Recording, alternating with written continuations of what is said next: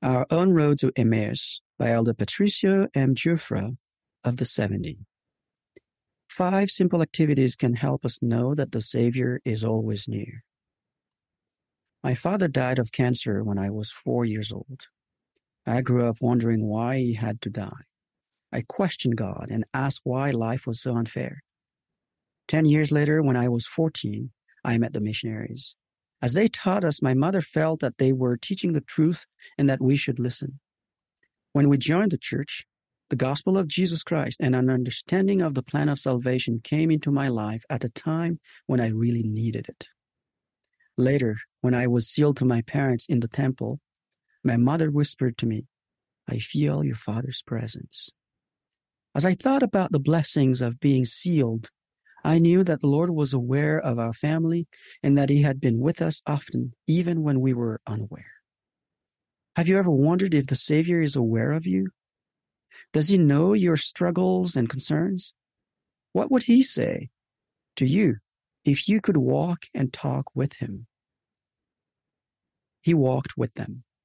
3 days after the death of Jesus Christ, 2 of His disciples were walking along the road to the village of Emmaus, which is about 7 miles or 12 kilometers from Jerusalem.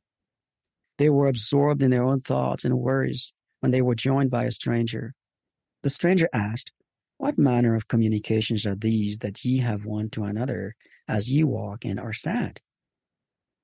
The disciples spoke of the recent events concerning Jesus of Nazareth. They believed that Jesus had come to redeem Israel, but He had been unjustly condemned and crucified. They also said that those who knew Christ best were saying He had risen from the dead. The stranger told them they were slow of heart to believe all that the prophets have spoken. He reviewed what the scriptures taught and how Christ had fulfilled prophecy. This filled the disciples with joy. When they arrived to Emmaus, the disciples asked the stranger to abide with them. At dinner, the stranger blessed bread and broke it. Suddenly, the disciples recognized that the stranger was no stranger at all, but the Savior Himself. He abides with us. We may wonder why the 2 disciples did not know the Savior was walking with them. And yet, how often do we fail to understand that He walks with us? Often we are so focused on the challenges and even the joys in our daily lives that we do not see that the Savior is by our side.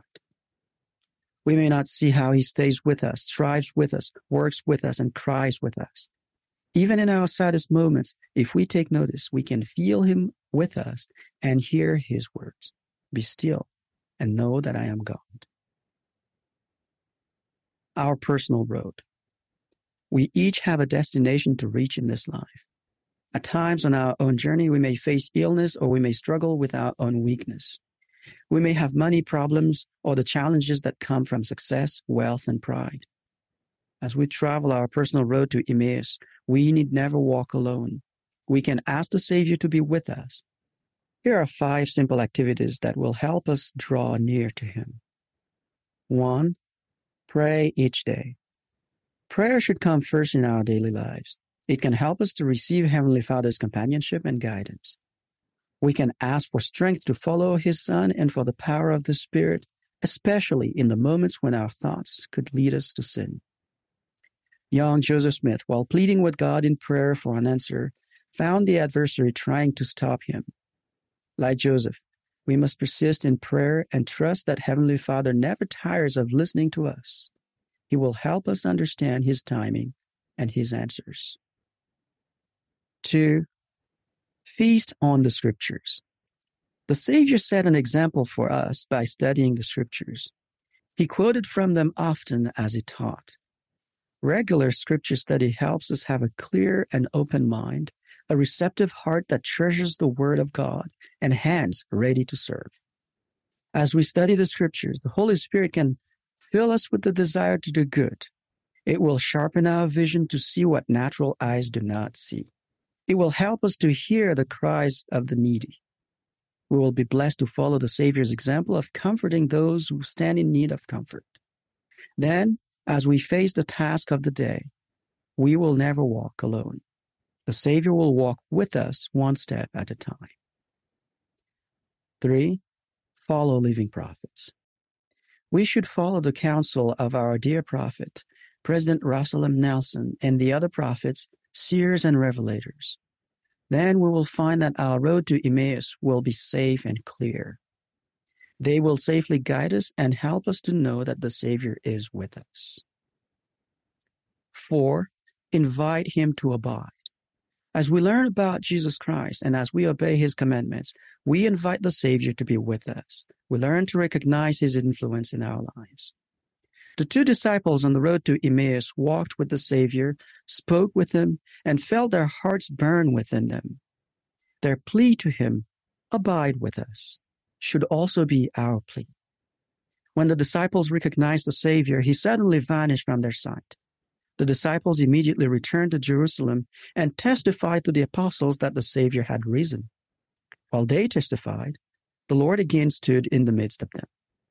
We can also feel him when he is in our midst. 5. Renew covenants regularly. The ordinances and covenants of the gospel of Jesus Christ can change our nature. President Dallin H. Oaks, first counselor in the first presidency, said, "Our worship and our application of eternal principles draw us closer to God and magnify our capacity to love. For example, baptism allows the Lord to cleanse us, and if we are faithful and obedient, temple covenants and ordinances prepare us to live someday in the presence of both the Father and the Son. The sacrament helps us remember and allows us to renew our covenants, to repent, and to try again. When we take the sacrament, we show that we are willing to take the name of Jesus Christ upon us, always remember him, and keep his commandments. We are then promised that his Spirit will always be with us. We should always remember the ordinances and covenants we have made. The Savior will be near. On our own road to Emmaus, the Savior lovingly invites us to come unto him and rejoice in him. As we pray each day, feast on the scriptures, follow the living prophets, invite him to abide with us, and renew and honor our covenants, he will be near us. We will then come to know, as the disciples on the road to Emmaus came to know, that Jesus Christ is risen and that he truly lives and loves us. I testify that Jesus Christ is our Savior and Redeemer. He is eager to be with us and to guide us on our way.